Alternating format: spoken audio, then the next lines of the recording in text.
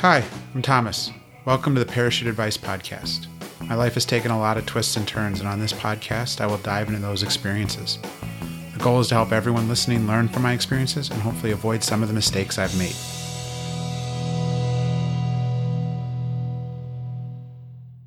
Hi, welcome to today's episode of the Parachute Advice Podcast. I'm your host, Thomas. Today I want to discuss exercise. This is a topic that creates a lot of discussion and passionate responses from everyone in the weight loss community. On today's show, I plan to share my views and my views alone.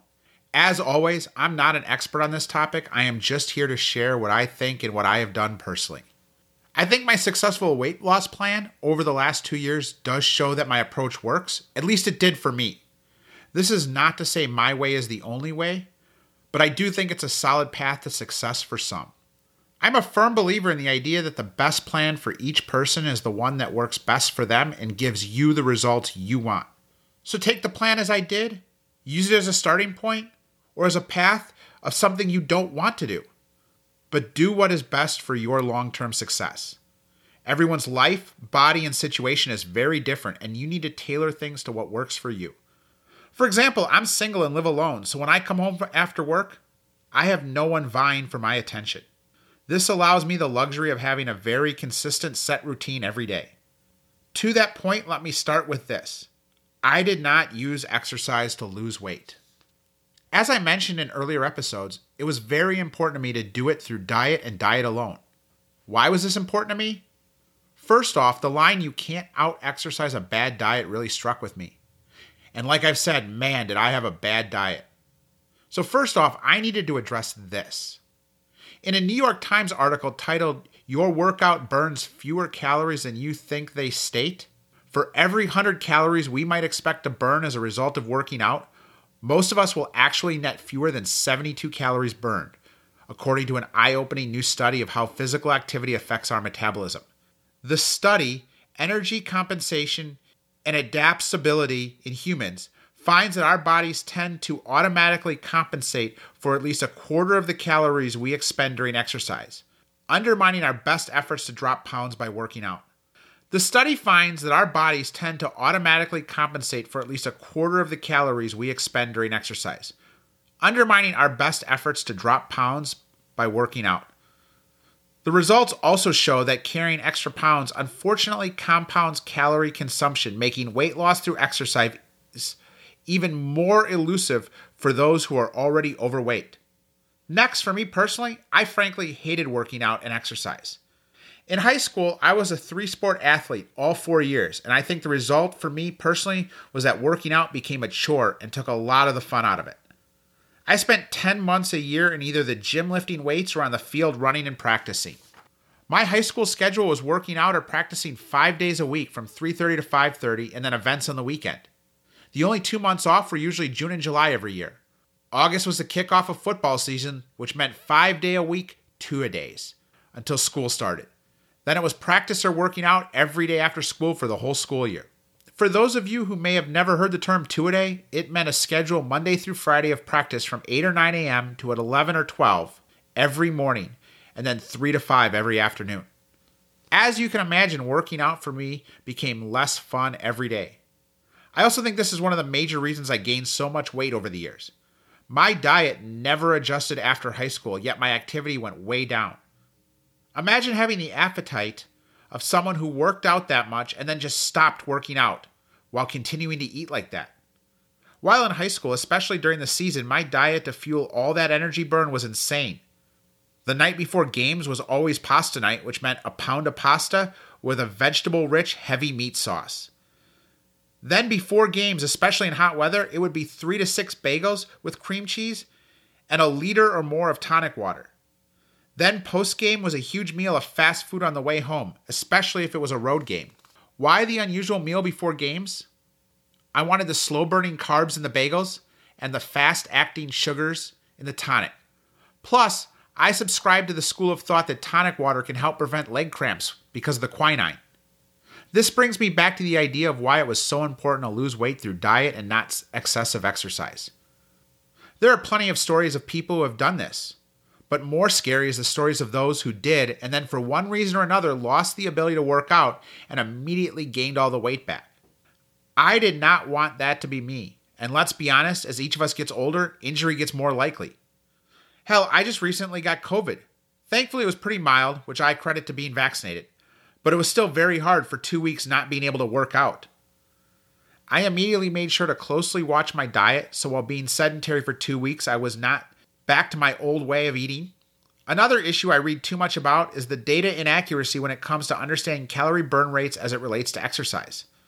That confusion alone makes it hard to judge how hard to work out to get the results you want. Plus, do you realize how hard you have to work out to cut enough calories to get 1 pound of weight loss a week if you don't change your diet? Plus, there are studies that have shown for some people, excessive exercise drives up hunger while not equally driving up calorie burn. Next, there's the studies out there that show exercise, unless extreme and overly excessive, does not in fact increase calorie burn over the course of a day. Your body simply adjusts. What am I saying? Well, let's look at it this way. If your base metabolic rate is 2,000 calories a day and you work out for 30 minutes doing a solid, high-intensity interval training workout that you should burn 350 calories doing, your daily calorie burn did not go to 2,350. It's still 2,000. This is probably very shocking to a lot of people, but when I really got into reading about this and started learning about it, it made sense. According to an article on the website Vox titled, "The Science is In, Exercise Won't Help You Lose Much Weight," it says what's important to absorb is the fact that we have very little control over our base metabolic rate, but it's actually our biggest energy hog. It's generally accepted that for most people, the base metabolic rate accounts for 60 to 80% of total energy expenditures. Digesting food accounts for about 10%. That leaves only 10 to 30% for physical activity, of which exercise is only a subset. Remember, physical activity includes all movements, including walking around, fidgeting, or etc. I look at it this way. Our bodies have had tens of thousands of years to develop the ability to optimize our calorie burn. Think about it this way. It has only been a few hundred years at best that we have had easy access to calories. I would argue it really has only been the last 100 years or less. For most of our ancestors, in order to eat and fuel our bodies, we had to burn significant calories first. Whether it was hunting and gathering or farming, it was in our best interest to minimize calorie burn. Imagine if every time you wanted to, quote, grocery shop, you had to hike to your store of choice, then sit there and wait for the protein to arrive, kill it, process it, and haul it back home. At that point, you needed to process it further for storage.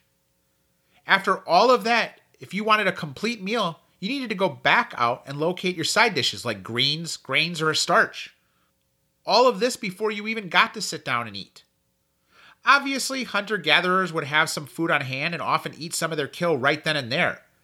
But my point is, up until recently, getting fuel for our body was much harder and required a great deal of energy compared to now.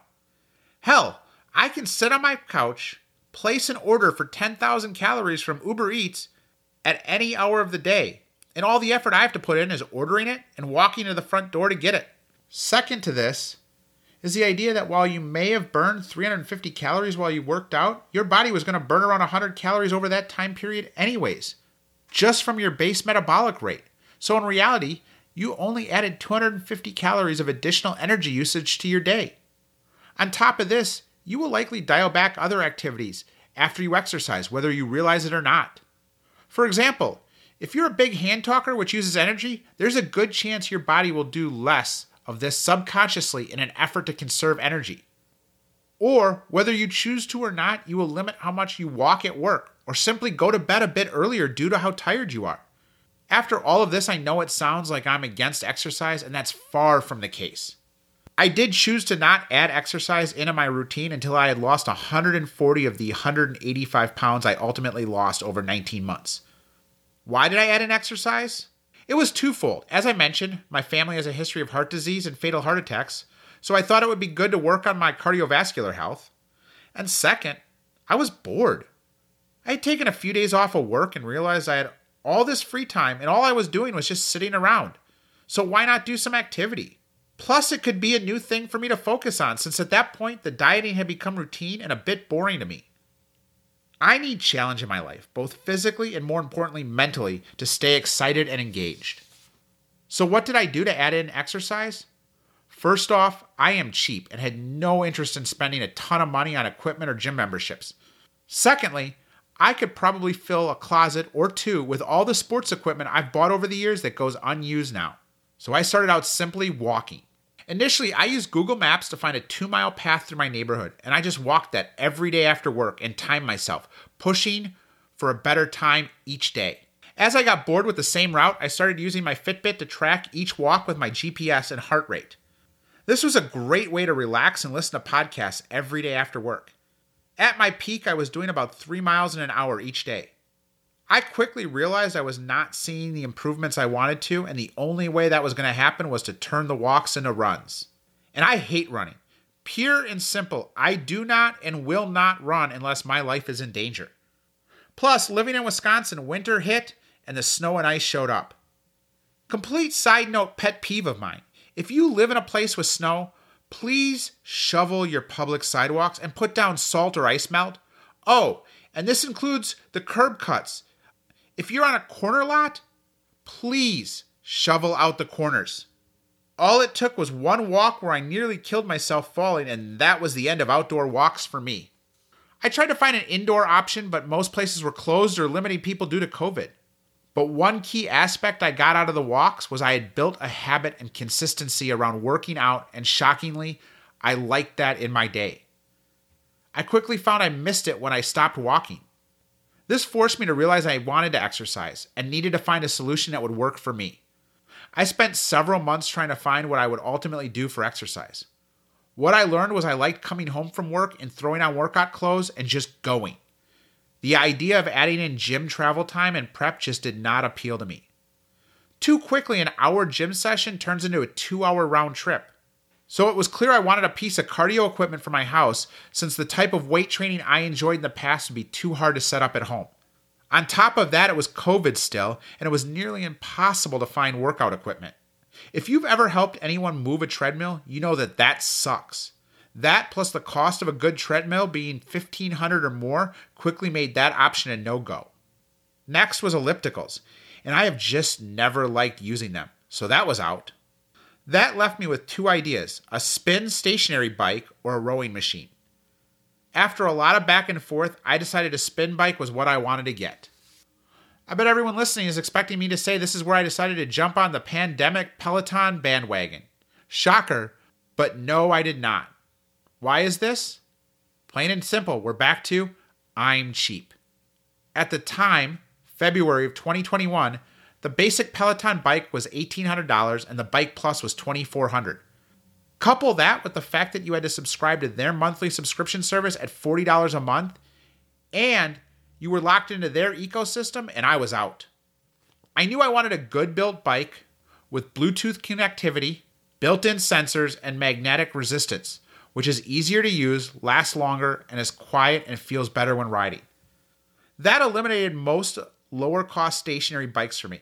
That is not to say if you're on a budget, you can't get one of those cheaper bikes. It just wasn't the route I wanted to go. I have a good friend who is still using a $250 bike with an $80 add-on Bluetooth cadence sensor to do spin at home and loves it. There's a lot of great spin or indoor cycling apps out there, including the app version of Peloton, Zwift, Sufferfest, iFit, Apple Fitness, Ruby, Fuel Gas, Tax, Trainer Road, and several generic stats trackers as well, all of which do not work on a Peloton. There are some workarounds I've seen, but to the most part, any bike that is from a specific company that offers classes locks you into their ecosystem, like Peloton, Echelon, Bowflex, or NordicTrack. There's a few others that slip my mind as well. So where did this leave me? From everything I had read to that point, the Schwinn IC4 offered me the best experience and the best cost point. It was not cheap, but it was far more affordable than a Peloton. So I ordered online for in-store pickup from Dick's Sporting Goods. If you're a first-time customer, you can get a significant discount on your first online order. Target also offers some discounts on the bike through their rewards program from time to time. So I spent $900 for my bike, basically half the price of a basic Peloton. There's also a lot of online communities where people are often selling used ones. Next was to pick what app I would use. I started a free trial with Peloton and frankly loved it. I didn't think I would, but they sucked me in. You don't get nearly as many features or stats using the app versus the bike, but I only pay $13 a month versus $40. Yeah, the leaderboard would be cool and all the data like power output would be great to have, but not for the extra cost. Plus, I can cancel and change apps anytime I want, or use multiple ones based on my mood. Some, like Zwift and Sufferfest, are almost game-like. My setup, which I'll share photos of on Instagram, is my bike in front of my 32-inch bedroom TV, which I use a Roku to AirPlay from my iPhone. The iPhone connects to the bike's Bluetooth for cadence and the included heart rate monitor that came with the bike. The TV is just to make the sound louder and the class instructor bigger, but I could just as easily use the iPhone on its own. Couple things to know here. This bike and the Peloton app plays better with an iPhone or iPad than Android. Also, if you want to use your Apple Watch for heart rate, it has to be an iPhone to work. Next, and probably the biggest one, is the resistance the Peloton instructor calls out will not match the Schwinn IC4. There are a million ways online to figure out this info, and people claim every bike is different. But what I used was the rule of subtracting 15 from what the instructor calls out and set the Schwinn to that, up to 50. After 50, I'm not sure because I rarely ride at that resistance, even if it's called out because I don't like riding standing up. That's just a personal preference of mine. So if they say a resistance of 35, I set my bike to 20. I recently tried a friend's Peloton Bike Plus, and I think this is a fairly close estimation of resistance. Next, I upgraded to Shimano pedals so I could use actual biking shoes and clip in easily. I went with Shimano PD M520 pedals and Shimano XC3 shoes. I tried to start with regular shoes and the pedals on the bike, but quickly found this to just not work for me. You will get better performance by clipping in. I don't care what anyone says, cages for regular shoes just are not the same as physically being connected to the bike. This says a lot for a guy as cheap as me to go and buy $50 pedals and $125 shoes, but I assure you it makes a huge difference. So there I was, all in investment of $1,039, plus $1,370 a month for a Peloton app.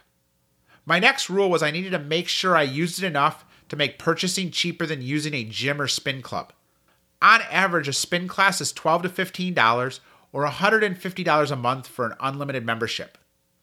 So I tracked till the number of rides and months used got me to that or below.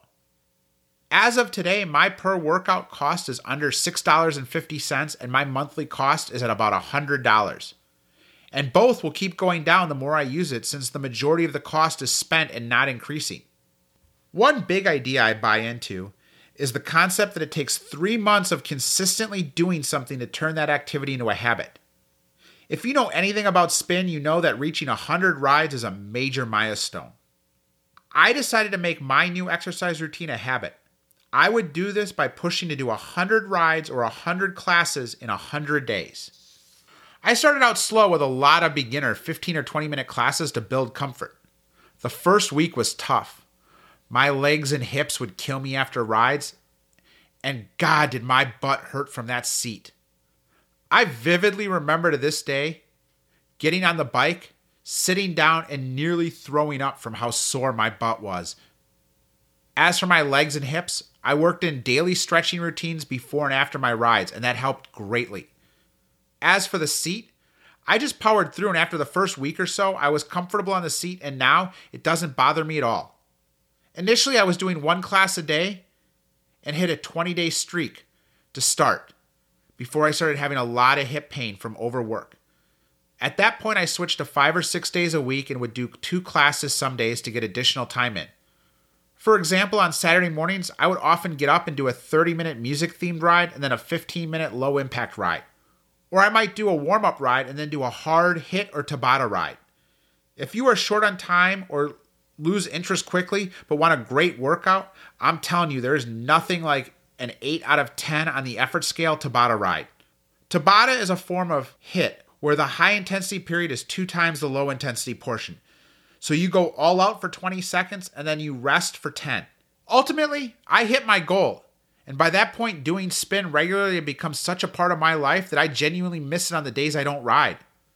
As of recording this episode, I've hit 200 classes in 287 days with a plan to hit 250 or more in the first year. The health impacts have been monumental. I've seen my resting heart rate go from the 60s down to as low as 47 if I have a solid stretch of working out and clean eating.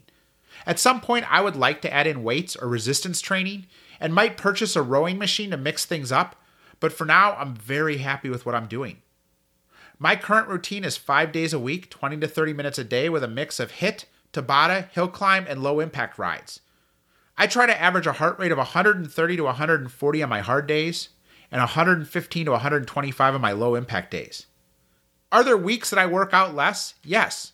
The summer was rough. There were times I only worked out 1 or 2 times a week, but I always made sure to get it in at least a few times.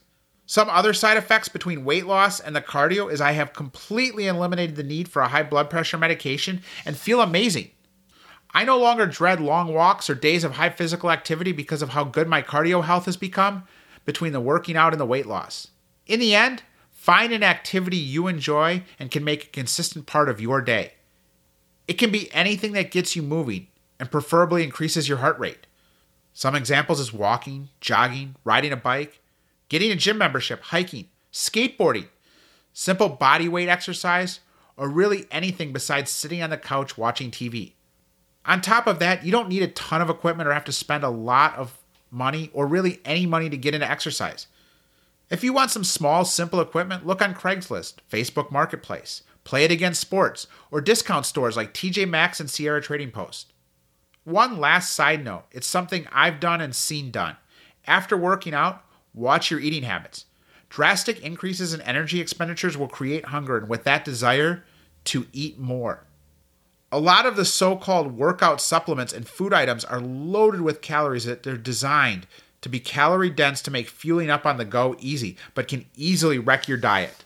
A 250 calorie protein bar on your ride home from the gym can easily be the difference between losing weight or not.